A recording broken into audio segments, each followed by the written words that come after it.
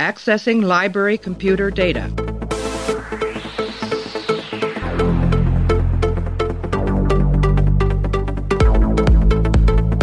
Out there are no saints. Just people. Hey everybody, welcome back to the show. Continuing our run through of Star Trek Deep Space Nine. Right now we're up to the episode called Change of Heart.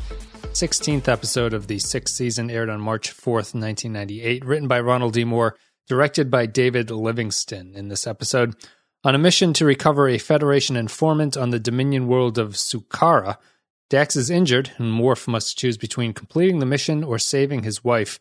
Meanwhile, O'Brien enlists Bashir's help to defeat Quark in a game of Tongo. We're joined by Clay. Clay, how are you?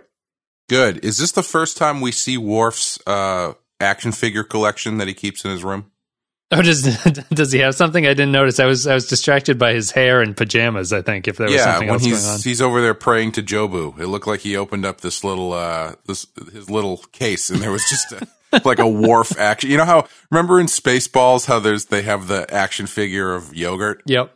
And he's like there holding it. It was kind of like that. It was almost like he opened up this little case, and inside was a little Worf action figure that he was praying to. His Worf, it must be Kalos or something, but it's his Worf menagerie of goods and items that he enjoys looking at, except for when he's looking at his wife naked, I suppose would be the other. Very limited edition he got from San Diego Comic-Con one year. Right. So.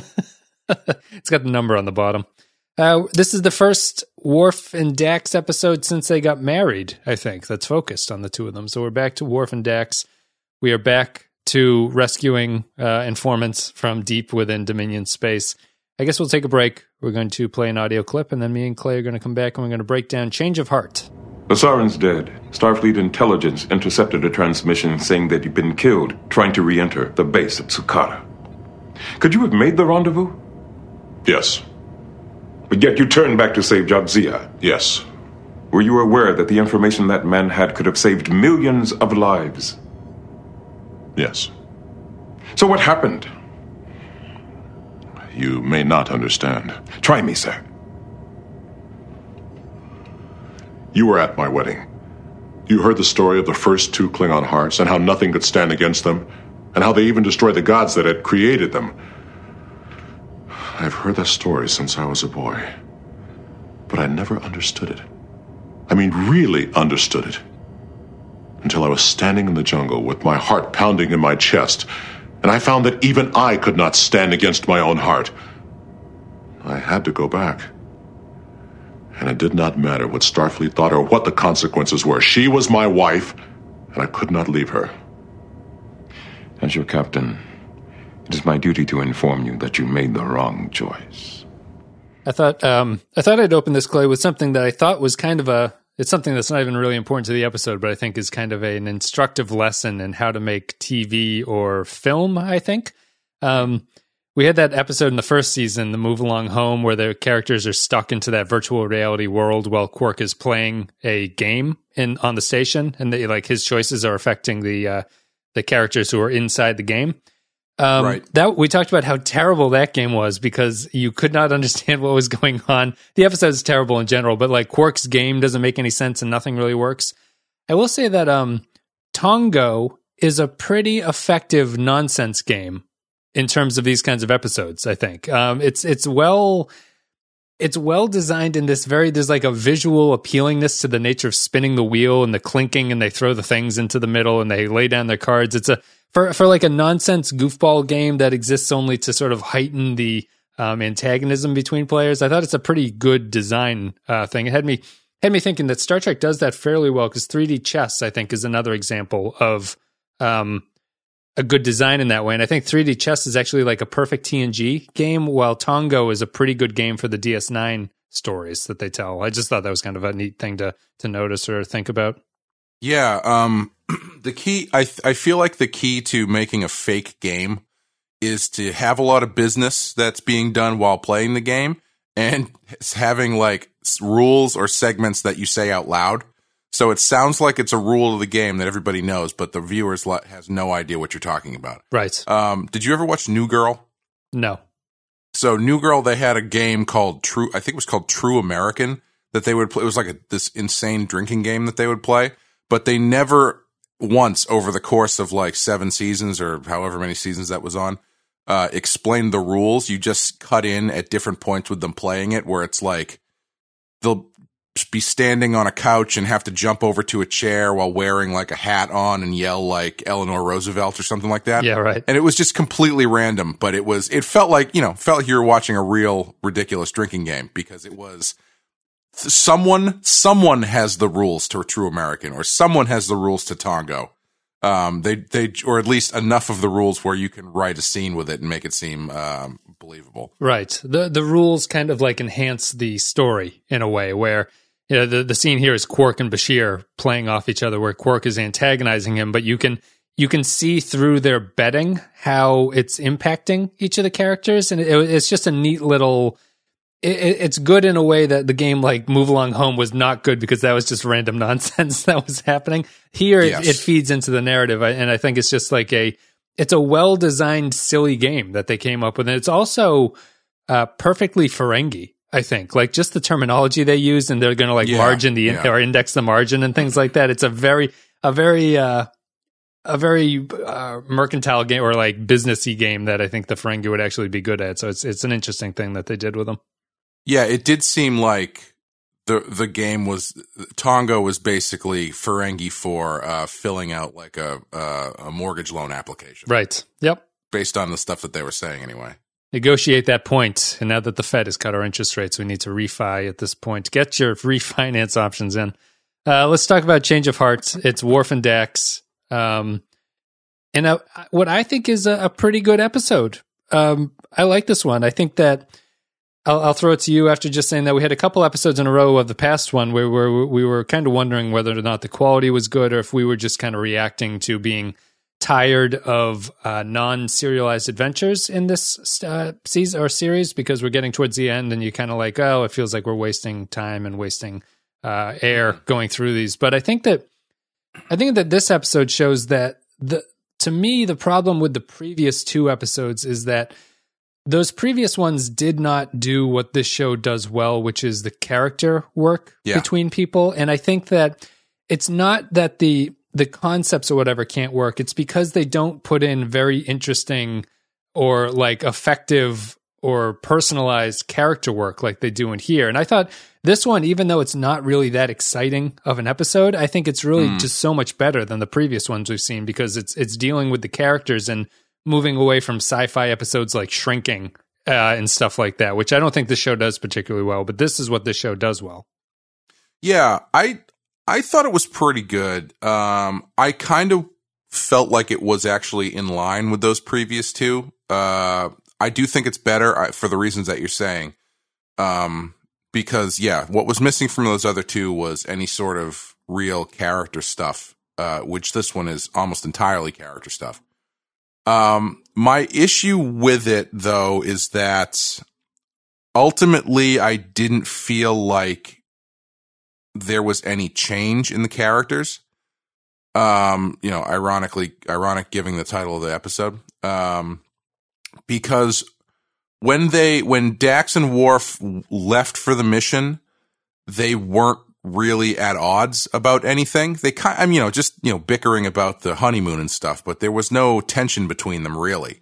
And at the end, they are more or less in the same place and they love each other and stuff. And I know that the turn is supposed to be that Worf chooses her over the mission or whatever, but I don't know. I just felt like there wasn't, for the story that they were telling, I didn't feel like there was enough stress on them, on their relationship, or from the situation they were in. Mm-hmm. And they didn't come up, because I was waiting for the punch at the end. When they had the scene at the end, I thought Dax was gonna be like, no, you absolutely should not have done that. I thought she was gonna like chew him out or something. And so to put some sort of strain on the relationship, because there wasn't really much of a strain for the rest of it, there's just, there's no more strain than would be if you were lost in the woods with your significant other. Mm-hmm. It's going to get kind of hairy there. But yeah, I thought it was good. I thought it was an interesting Worf episode, and really it does show you how much he has changed. Maybe that's the thing. It shows you how much he has changed in that I don't think TNG Worf would necessarily have done what he does here. Yep. But yeah, I could have gone with a little bit more stress on the relationship, or at least external stress or something, instead of them just walking through the woods. I don't know. They need a little bit more for me. Yeah, I would have. I think that my counterpoint to that would be the conflict that they go through here is not about their relationship. It's about Worf's change of heart in terms of what he considers to be important at this point. Sure. And so I think that the stress between those two, I think it's fairly effective because they are getting along for this in a good portion of it. And I think that the writers do something here which is completely at odds with how they write the O'Briens, where Dax and Worf actually talk to each other in a way that feels like a real relationship with each other. Yes, yeah. They're very good at poking fun at each other in a way that is just tiptoeing the line of actually being offensive to each other, which I think is really good. And I think that Worf has some really good lines and jokes in this episode. He's settled into it's that thing that happened at the end of the last episode where he's now becoming a character who plays off of his perception of his old self, and jokes around in kind of new ways. But I think that it works because if I was to agree with your point, I think that the problem would be is that Worf does not open the episode with a kind of career focus. So a lot of this depends on you knowing that Worf would be all about the mission, and his Klingon honor depends on completing the mission and doing what he's supposed to do. And the change there would be he flips it. However, I think I appreciate the subtlety of you need to know the character to realize how big of a change this was for him. Even though I think there's another counterpoint that he hasn't really moved away from following his duty. It's just that his duty has changed. So he's still fundamentally the same character who believes in like honor and doing the right thing. It's just that he now has this variable in his life where doing the right thing is no longer what it used to be 99% of the time. Yeah, I would agree. Yeah, I think having a little bit more about the career stuff at the beginning could have gone a long way. Because I do appreciate what you're saying about the subtleties of it, but it's one of those things where it's like, for as subtle as they are in this episode, they which you can chalk up to being like, oh well, they're playing off of what people know about the character, and people who have been watching the show, blah blah blah blah. There has been 99,000 times where they have just laid you over the head with something because of the nature of how the TV worked back then, and you've got to have some frame of reference if you have never watched the show or if you've been out of the loop for a while. Yeah. So I hesitate to give them full marks for subtlety because it doesn't seem like it's something that they normally do. Sure. And also just, I don't know. I think having a little bit more to indicate what his, his level of focus is at the beginning, I think makes it a bit stronger for me, just because you get more of an immediate sense of where his mind is at. I mean, it doesn't have to be a ton of, they don't have to be arguing about it or whatever, but they're, just enough to make that change at the end feel clear that what he's doing is, oh, okay, he's really sacrificing everything for her. Because I was a little surprised at the scene at the end where Sisko's chewing him out, that he wasn't like a little bit more concerned about the fact that he had just potentially caused the death of millions of people. Who's more upset, Sisko or Worf? Worf. Okay. Worf. Yeah. Because Sisko's like, the information that guy had could have saved the lives of millions of people. And Worf's like, yeah, I know. Yeah. Like, yeah, okay. I get it. Well, I get what's going on. It's not like those millions of people died, I guess. Like Sisko's talking about it in the sort of like future possible sense. So true. I guess it might not land as heavy as if Worf was doing like a trolley problem where he's like save Dax or kill a million people. He doesn't make that choice. He just kind of he doesn't not kill a million people, I guess would be the way. So I understand him being a little bit not flippant, but it not sinking in or not being as heavy at that point. And I think that would have been I think that's actually the worst choice if they set it up like a trolley problem and Worf has to pull a switch. Yeah. So I like it better this way.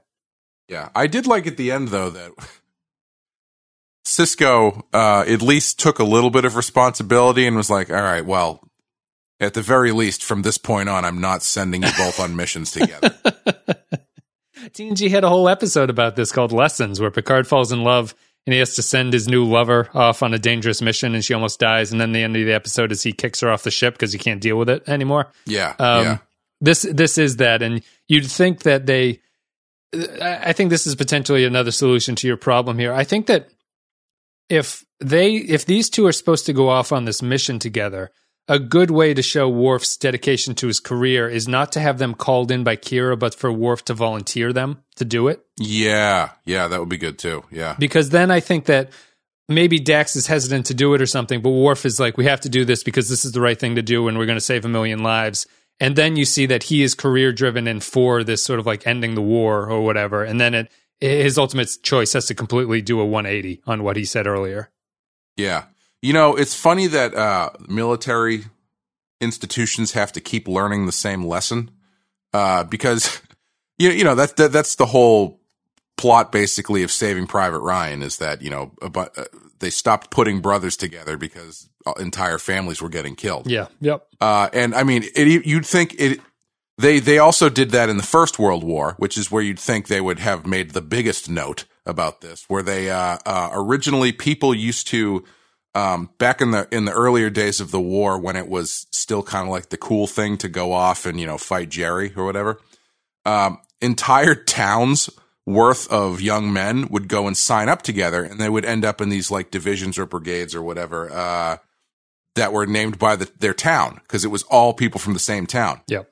So when you started having these battles where thousands or tens of thousands or even hundreds of thousands of people were getting killed at a time, you would have these instances where an entire town's worth of young men were all killed at the same time. So you would just an entire town basically just wiped off the face of the planet. Right. So you would think after that it would be like asterisk, make sure we spread these people out so we're not just destroying entire towns. Randomized trials, I think, is the best way to go about things. Yeah, definitely. And I mean, it's another criticism of we talked about it a little bit, but the O'Brien as an undercover agent episode, like O'Brien as the man with a family, a wife and child, is not the agent that you send in on these missions. I don't think like you give someone who doesn't have something that can be used against him would be the way to go. Not the guy with a family back home. It would have saved us at least 2 hours worth of cheesy melodrama in Pearl Harbor if they had just split those brothers up. Yep. Which I will say, I will go to bat for Pearl Harbor. The action scenes in Pearl Harbor, fantastic. Is the it attack Casey scene? It's Ben Affleck and Josh Hartnett. Oh, that's right. It's Josh Hartnett. It's not Casey. Yeah, okay. The stuff that's not story related or, you know, love story related in that movie, A+. Yeah. Everything else, which is about 85% of the movie, is complete garbage. I just have an image of Ben Affleck not wearing a Batman costume on a turret spinning around, basically. Like it's a very Batman-esque thing. I think he's on a turret at some point in that movie, isn't he? While the planes are flying over. He wears a lot of white tank tops in that movie. Okay, good. Period appropriate high pants and white tank tops. That was bad Affleck period, right? That was his down period, I think, right? With near Gigli and stuff. I think it was in that era.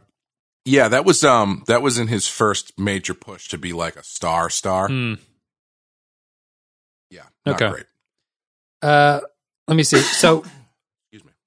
The one thing, the thing that I think that they could actually have fixed with the, I have one bit of annoyance with the Worf and Dax thing, which is as much as they are fantastic together, I think at this point in the kind of needling each other and the, I like Dax's line of he's the funny one when she's talking to the Cardassian.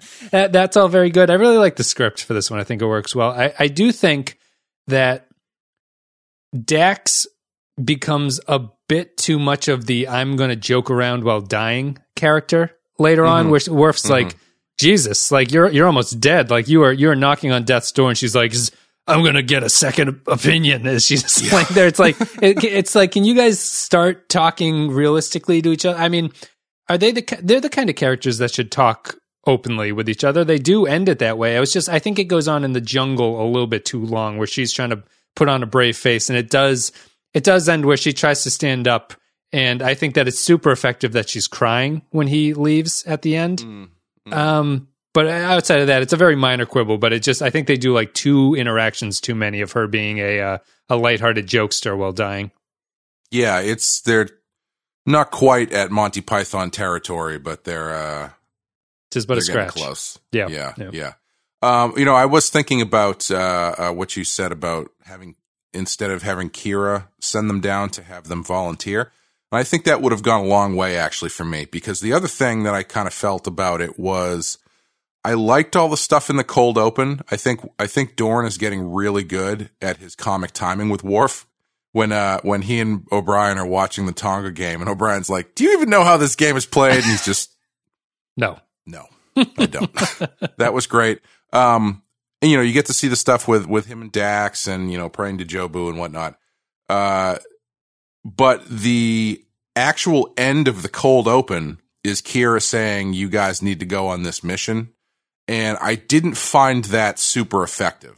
I thought it was kind of a dud of a cold open. Oh, okay. Because I like my cold opens to have a bit of a hook to them, and I didn't really find that to be much of a hook, because it was just like, here's a mission. Here's a Star Trek episode, right? Yeah, here's a Star Trek episode. But if they had been in that situation where Kira calls them in and says blah blah blah, and Worf is like, we will take this mission, that kind of thing, and Dax shoots him a look or something, right? Because they're supposed to go on honeymoon, right? Yeah, exactly. Yeah. Like something like that. That I think would have been perfect. But as it stands, it fell a little flat for me in the cold open, and I think what you're saying would have gone a long way to fixing it. What do you think about the B plot here between these the Bashir, O'Brien, and Quark playing Tonga with each other? I'm conflicted about this. I don't know what to think.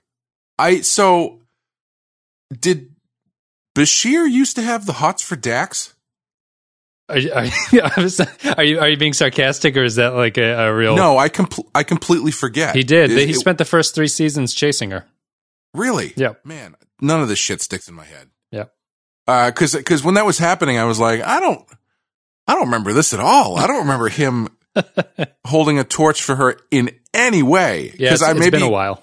Yeah, maybe because they turned him into such a hound that it just all kind of runs together. But specifically Dax, I don't remember that at all. He had his whole thing with Lita in between and stuff like that. So he's had relationships in between, but he did his early characterization was he's the Doctor and he wants to fuck Dax. That's how he was written.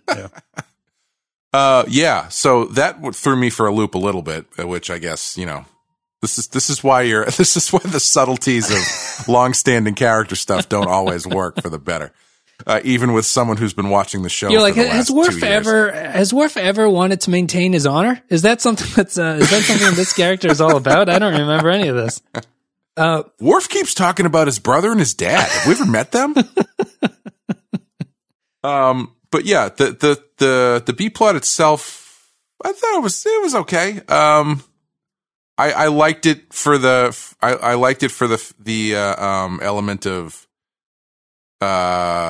Quark getting one over on Bashir. Quark's very good. Quark's very good in this one. Yeah, I like that. I thought that stuff was good.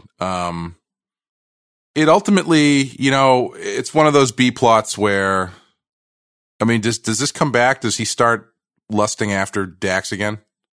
He does. Yes. A little. Yes. Okay. Yes, he does. Yeah. I mean, I guess I was thinking it would be, I like it when the B plots are tied a little more thematically to everything else that's going on. And maybe this was, I don't know. I think it actually is. I'm super conflicted because this, to me, I could see a lot of listeners saying, you normally complain about these B plots that kind of happen and they just seem to fill time and then they end and there's no real resolution to what's going on. And I think structurally that's what this is. However, I think it thematically matches because it's about Bashir realizing that he's lost Dax and Worf is not going to lose Dax. So even though they're not talking about it, it's about, they both share the same theme of losing Dax potentially. Okay. And one of them is about it being over. And then Worf decides it's not going to be over for him and he continues on with it. I like it a lot just because as much shit as grief as I give Colm Meaney and stuff, like they work. The characterization writing here from the script from Ron Moore just works for these characters. Yeah. I think Quark is fantastic. I think I like this version of O'Brien, which is kind of grumpy, obsessive O'Brien. Yes. Yeah. And I think Bashir as the kind of go along with it, and he wants to play on the holosuite with O'Brien, but then he's going to go with his friend and do this. I think it all really works, and I think that the Tongo works with Quark irritating Bashir. They lose, all that money's gone. It doesn't really wrap up or anything, but I think it's a light enough plot where I don't need that resolution, and I think it thematically ties in well enough. Yeah. I think Bashir and O'Brien always work well together. It's been a while since we've had a hijinks episode with them. Yeah. I like that O'Brien can't pick up the rules to the game, and he's looking through the rule book as they're playing with each other. He's like, "What? Index the margin? What does that mean?" Yeah. That reminded me of any time any of our friends play board games. Yes, it's a very accurate representation. Yeah, where it's like I don't even ask to play anymore because it's just like, sure, do you have 45 minutes to learn the rules to this game? And it's like I do not want to do that. And it ends up being me playing and then going, okay, so what do I do now? You do this. Okay. Now what? Little help. And little help. Yeah, that gets a little tiring, I assume, from everybody else's standpoint. Which is probably why they kicked me out of the D&D group. Anyway, it's a lot of rules to remember. It's all complicated jargon, as O'Brien tells us here, where you got to learn the terminology and then the rule that relates to the terminology. Yes. But yeah, I thought it was fun. I like seeing, the one thing I might change, unless I'm remembering it incorrectly, is I might have made Bashir a little more cocky about it, because O'Brien has to talk him into it a little bit, and he's like, well, I don't know, and blah, blah, blah, blah, blah. But if Bashir had been like, oh, I can beat him, that I can count cards, like believing in his ability to play that game a little bit more than he does, yeah. Yeah, like if they had switched it a little bit where it was, because O'Brien is the one pushing for Bashir to do it. If they had switched, and Bashir is kind of like hemming and hawing and about it. If they had switched that, so it was, Bashir trying to help O'Brien learn how to play, and then Bashir's like, you know what, I can beat this guy. Let me do it. And then O'Brien saying, Quark has won 200 games. He's never been beaten. It's not as easy as you think it is, despite how genetically altered your intelligence might be. And Bashir's to be like, how hard can it be? It's cards, blah blah blah blah. That kind of thing. Yeah. It's I think that's another way that it ties in thematically, because Bashir is approaching it from a statistical way of playing the game, which is kind of like it's always better to save 1,000,000 lives than to save one. But Quark wins by playing on his emotions of the game as opposed to the actual game. So I think it's actually a really nice metaphor. I think it works really well between the two things, the A and the B plot. Yeah, now that you say it that way, I would agree with you. Yeah, I think it works. Anything else we have to say about this? What do you? I guess we'll just wrap it up with a general. What do you think about the Worf and Dax relationship at this point? They haven't really focused on it because they just got married 10 episodes ago or something like that. But I think it's like one of the better relationships that Star Trek is like romantic relationships. They don't do many of them, but I think it stands out as being really effective. I think that Terry Farrell is in a good way in these scenes with Michael Dorn. Like she's allowed to play a version of the character that I think she is best at and best suited for, and I think it works really well for both of them. Yeah, I would agree.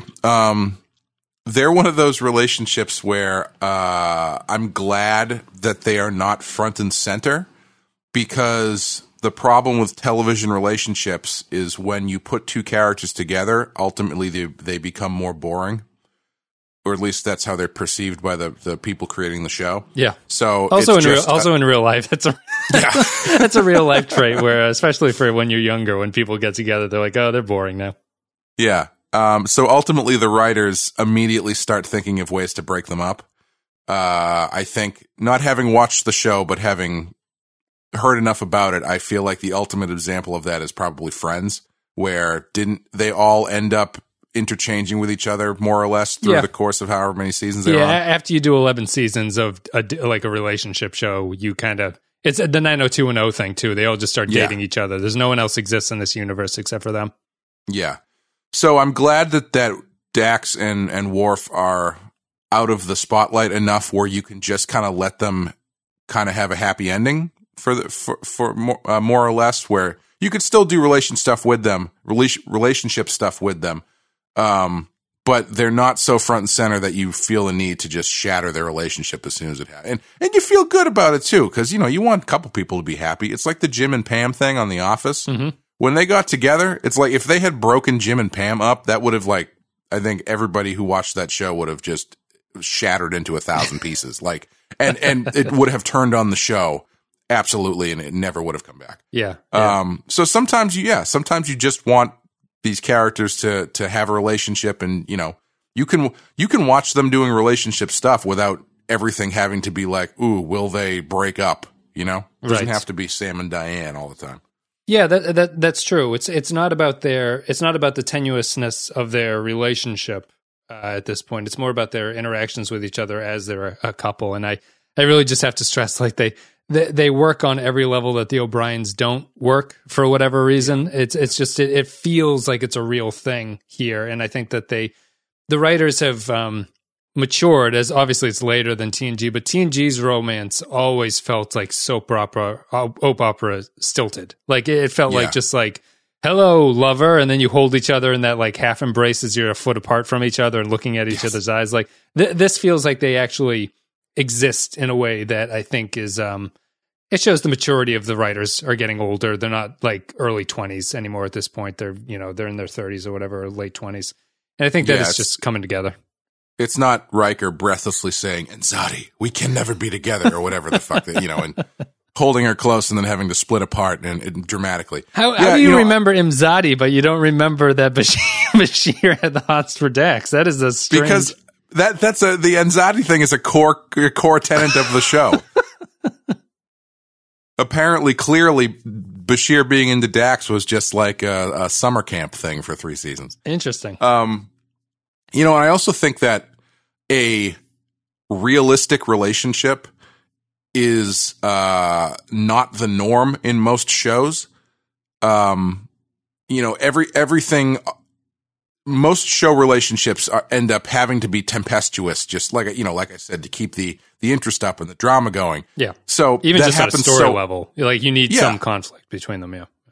And so that happens so often that having two characters who are more or less in a normal relationship becomes novel. Yeah. And especially in something like Star Trek, where for the most part they've never really been able to pull that off. Yeah. Doing it makes the world feel more authentic. Yeah, to see two characters who are actually. Oh, sorry. Go ahead. No, I was just. It makes the world that you're supposed to be envisioning this future, and the people who live in it, and it's supposed to be authentic. Having a relationship that is a normal relationship goes a long way to making that seem authentic, and they managed to do it. It's just interesting that they managed to do it with these two kind of weird characters, conflict-riddled characters. Conflict-riddled characters that aren't anybody's first choice to put together at the beginning of the show. But your previously established canon normal relationship of O'Brien and his wife is just like, I don't know, too normal, I guess. Yes, I don't know how you would describe it. Yeah, it is too normal. Like there's a normal relationship has a slight bit of conflict in it. It's not the O'Briens have like zero conflict, mostly because O'Brien does not hang out with his family, so you never see anything of them. Yeah. But they are just like a cardboard cutout of a family for him. They exist only to make him be the character who has a family. It's not like the show actually cares about them at all. Yeah. And this is different because they give as good as they get with it, and it feels like each of them are totally true characters. That was the other point to just finish. It was we had said the same about Jake Sisko's relationship with Ben Sisko. It's not the angsty teen thing. Like they get along enough where it feels like it could actually be a realistic portrayal of father and son. They're not constantly like, oh, Dad, like get off my space station, stuff like that. Yeah. The O'Brien relationship is dying for like the sequence from Heat where O'Brien comes home and Keiko's just slept with Xander Berkeley, who's awkwardly watching TV. And then they argue about how O'Brien is his whole job. And then he yells at Xander Berkeley for not being able to watch the TV and tell him to sit down. I went to see Heat last night, so it's on my mind. That movie's great. Yeah, and Worf, there was nothing that, there is one thing that Worf can't just drop when he feels the heat coming around the corner, I guess, is what this one tells us. She got a great ass. So let's take a break. All the way up it. We're going to play an audio clip. Me and Clay will come back. We'll read some Patreon thoughts. Can you just play clips from Heat instead? Sure. I'll see if I can do that. We'll come back. We'll do Patreon thoughts and our thoughts, and then we will wrap up our discussion of Change of Heart. Hey. I know you. We have met. Oh, you're joking again. That's a good sign. Did you make the rendezvous? No. I could not leave you there. Not for Lazarin, not for the mission, not for anything else. Lazarin? Dead. Are you in trouble? I've been in trouble before. I'm sorry. I should have kept going. You have nothing to be sorry about. I know how much your career means to you. You come first. Before career, before duty, before anything. I do not regret what I did. And I would do it again. Okay, so if you want to support the show, the best way to do that is patreon.com/thepensky-file. A couple dollars a month, you get extra stuff. We usually give away podcasts and things like that. Exclusive podcasts that you can only get on the Patreon. So patreon.com/thepensky-file. Our Captain tier supporters also get a shout out. So special thanks go to Andrew Churlog, Ben Douglas, Bradley Killens, Captain Quark, Cardinal Doomsday, Christian Pouch, David K, Dwayne Hackett, Eric Johnson, Yarpy, Joint Mango, Kevin Reyes, Kyle Barrett, Matt Cutler, Matt Ross, Mike Burnett, Nathan Elliott, Neil Brennan, Nick Sergi, Robert Cummins, Russell Elledge, Samuel Custer, Grim Santo, Sean Spinobi, Tark Latif, and Will Yates. Thank you very much, guys, for supporting the show. Much appreciated. Let's go to patron thoughts now. If you're a patron, you get to leave your thoughts on upcoming episodes, and we read them. So, first one here. Let me Control F and find myself. Zam Nuclear Vessel says, Change of Heart. Possibly my favorite all-around episode for Worf and Dax. Too bad that it's also got Quark stirring Bashir's Dax obsession back to life. That's an answer. How come everybody knew about this but me? Samuel S. says, a good 30-minute episode trapped inside of a 45-minute show. Seriously, if you put more fluff in this episode, it would become a pillow. The Worf and Dax storyline is interesting and engaging, but the B-plot of O'Brien trying to get Bashir to beat Quark goes nowhere, and it just ends halfway through the show. It's obvious the writers realized that after they finished the script that they still had 15 minutes to kill, 3 out of 5. Cardinal Doomsday, the boring one with Dax and Worf in the jungle. Dax is more annoyingly flippant than usual. In the B-plot, O'Brien and Bashir feel intimidated by Quark, for fuck's sake. 2 out of 5. Jay Ayers. Hold on 1 second. Sure. Sorry, I thought I was going to sneeze and I didn't want to ruin it. I don't even know if I'm going to cut that out. I'll try to remember. 37 minutes.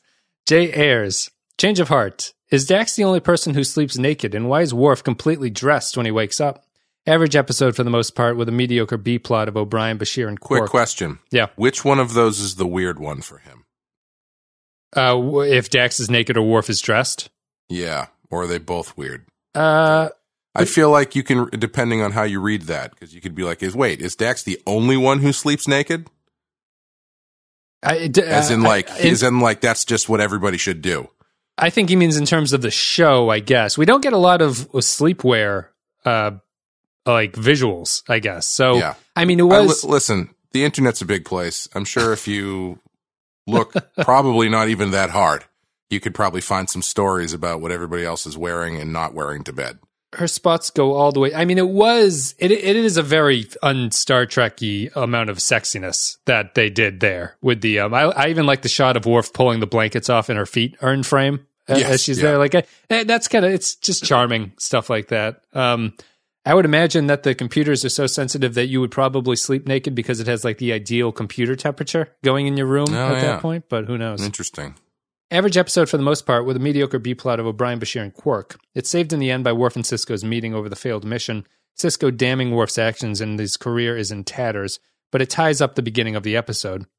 Worf would rather lose with Dax than win with someone else. It's a good point. Next one. Will Yates, change of heart. ... Great last scene, I guess. I don't like all the negativity about this episode, guys. This is unappealing to me. Matt Ross says, change of heart. I think this is actually well done. From the side story of the Tongo game and Bashir's unrequited love, a frustration of having an injured spouse in your own mission.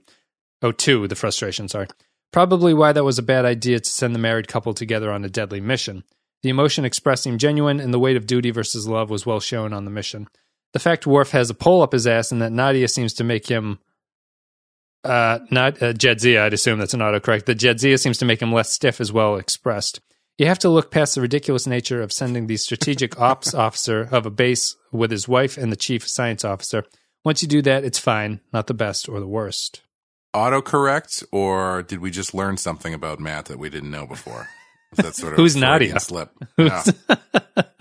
He's having flashbacks of like a Platoon-esque flashback where Nadia is being left behind. Let me see. He put hearts in there, so I have to do it twice. Kyle Barrett. Change of heart, a decent idea that should have spawned a fairly average episode, but I think Ronald D. Moore's script is fantastic and ameliorates, good word there, the episode. It's still nothing incredible, but I do enjoy the episode quite a bit. And it gave us that Worf facepalm gif, so that's something. I noticed, Clay, you say GIF instead of GIF. I do. And I don't really care where anybody stands on that. I just think that the peanut butter is GIF, and that's with a J. So this has got to be GIF. Sorry, say that again? Well, the peanut butter is GIF with a J. Yeah, but I mean, you've also got giraffe, which is a soft G and an I. Mm-hmm. You know, there's plenty of words. You've also got gorilla, if we're going to go down the animal path. Come on. Well, yeah, but I mean, I'm talking GI here. There's plenty of soft G I words to back up the reading of saying GIF instead of GIF. It also gave us that Worf facepalm gif, so that's something. A quick question. While the homoeroticism between Bashir and O'Brien is a bit of a joke in the fandom, if the show were written today where writers are on social media and being bombarded with opinions and fan feedback, plus the greater effort of including gay characters, do you think the writers would seriously consider making them a couple? Let's close with that, actually. I don't want to... Yeah. We'll close with that. I have one more comment. Change of heart, a weak episode and a strong season. This episode finally answers the question, what could go wrong having spouses serve together on a mission? A lot, apparently. One redeeming piece is the realization that there are many in Cardassia who are not happy with the Dominion. That's it. Thank you, patrons, for your thoughts. We'll wrap up with that thing and then do our final thoughts here, Clay. So Kyle says, the homoeroticism between Bashir and O'Brien is a bit of a joke in the fandom, but if the show were written today, where the writers are on social media and being bombarded with fan opinions and feedback, plus the greater effort of including gay characters in a series, do you think the writers would seriously consider making them a couple? I think yes, and I think it would be the right move. And I don't mean that like, you know, these characters demand to be together or anything like that, but I mean that's something that they've never done on the show before. You know, if you've got O'Brien in a straight marriage and Bashir seemingly a straight dude, and they kind of, you know, space gets lonely, you know. Mm-hmm. It's a lot of emptiness in space, except for your hearts. I think that would be really interesting. You know, I think that the problem with something like that, though, is a storyline like that. Can I say this with it equating to the way that they've handled other stuff? Okay, what my feeling is that a storyline like that would be so revolutionary that I feel like it would take up. That's not the way I want to say it. Are you talking about in terms of DS9, if they'd written it into DS9, or are you talking about a storyline nowadays if they had to start? Just in general. Okay. Like, I think that sort of storyline feels like it would take up a ton of space. Yes. Because there's a lot of stuff going on there. And I'm not saying you can't do it, but I feel like that's going to be really heavy. I feel it's too complicated for Star Trek. I think I think they could do it. I think they could do it. I think it would be really interesting to do. It would just really depend on execution because there's so much stuff. There's so many things going on there. It would take a lot of finesse to make that work, I think, and not feel completely ham-fisted. Yeah, when I say complicated, it's mostly just that if you were to do a service to that feels like a plot thread that has to stretch through like season or multiple seasons. Yeah. And, it weirdly works in DS9 because it's like, not that this is what they're doing, but like because you see them together so often, it kind of builds that feeling that that's what's going on. I don't think the show, in my opinion, does not believe that these two are interested in each other. Right. They just like the pairing of them being stuck together. Yeah. And if you were to stick this into something like a Discovery show, even if it was like a good version of a Discovery show, it feels a little bit too, involved for a Star Trek plotline. Like you'd really have to delve into it in a way that it doesn't stick with the Star Trek like, oh, revelation, and then we do this, and then we go off and do our own thing. It feels like you'd really have to stick with those characters, and I don't know if that's the best thing for a Star Trek show. But I think you can certainly do that in other shows, and it would be much more of a natural fit. Yeah, it would be interesting to see if they tried to do something like that. And it's only because the complicating, like if they were just gay, like Stamets and Culber on Discovery, it's not a problem. But we're talking about like O'Brien having a family, like a straight family. Yes. Yeah. That's got a lot of moving parts. Right. And if this show is definitely not equipped for it. I think they could do it. I don't know if it's best for Star Trek to do, but I think they certainly could. And I also don't think that the show believes that these two are sexually interested in each other. DS9 doesn't believe that. That's the entire plot of the show Grace and Frankie. Mm-hmm. So you could just take that show and transplant it to a starship, and there you go. Yeah, pointy ears on people, and you got Star Trek right there. Yeah. Jane Fonda, painted green. On our scale of 1 to 5, Clay, what are you going to give Change of Heart? I'm going to give it a 3. Okay. Yeah, like I said, I like things about it, but it didn't really elevate out of that run we've been on of stuff that's just sort of like one-off episodes. And again, I'm trying not to judge the episodic stuff based on my wish that it was all serialized stuff. But yeah, I would say it's a high 3.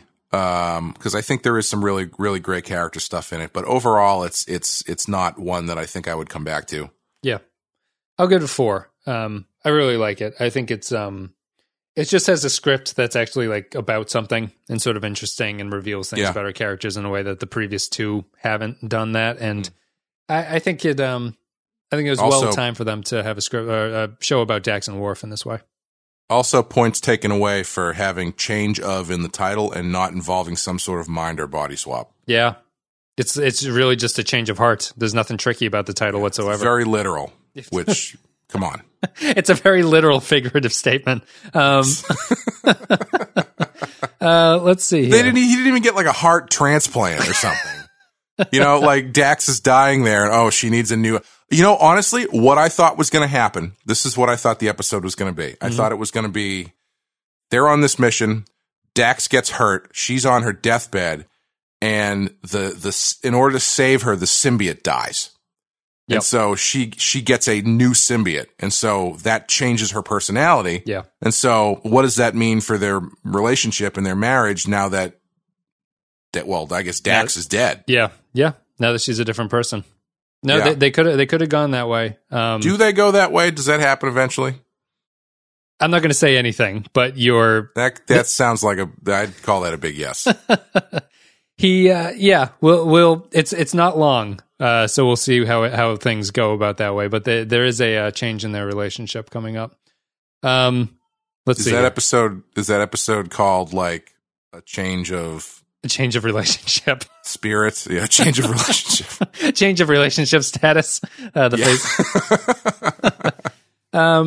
it, guys. Thank you very much for listening. Social media links are all down below. You can go to the website, check that out. You can go to patreon.com/thepensky file if you want to support the show there. Clay, do you have anything you want to say?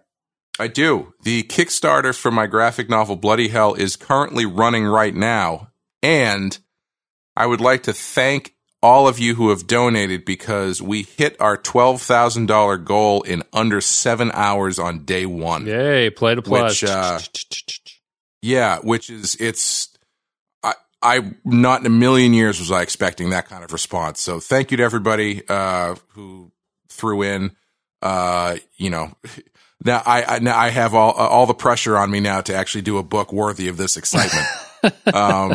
Podcast listeners came out strong. I'm happy. They did. I really appreciate it, guys. It means a lot to me. But the campaign is still up for, another 29 days. Yep. And I'm going to be adding new stuff on there. I just put a bunch of stretch goals on there because, we're actually pushing 15,000 right now, which is crazy. Mm-hmm. Keep on looking. Keep on checking it out. One of the to give you a little inside tip, one of the things I'm putting up maybe next week or the following week is going to be a guest spot, a reward tier for a guest spot on Badass with me and Sean. So if that's something you might be into, if that's enough to get you off the fence, then keep your eyes open for that. Yeah. Thanks guys. Again. Thanks for supporting the Kickstarter. Thank you for being generous, and thank you for supporting this show as well, in addition to Clay's thing. But yeah, it was really really nice to see. It did happen so quick. That's what she said, but it did just because it's been mentioned, but Kickstarters are usually strong opening, strong close. Like you're trying to chase that close at the end to get it done, but it didn't even happen that way. So it's interesting.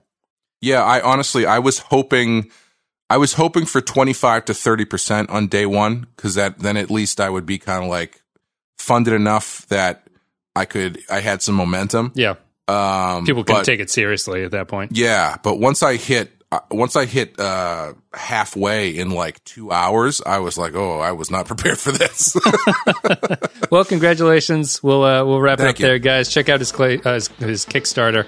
I'll put a link. You can find that at bloodyhell.com. I should probably tell you where. That's the easy way. Bloody Hell with one L and hell. So BLOODYHEL.com. Yep. Guys, thank you very much for listening.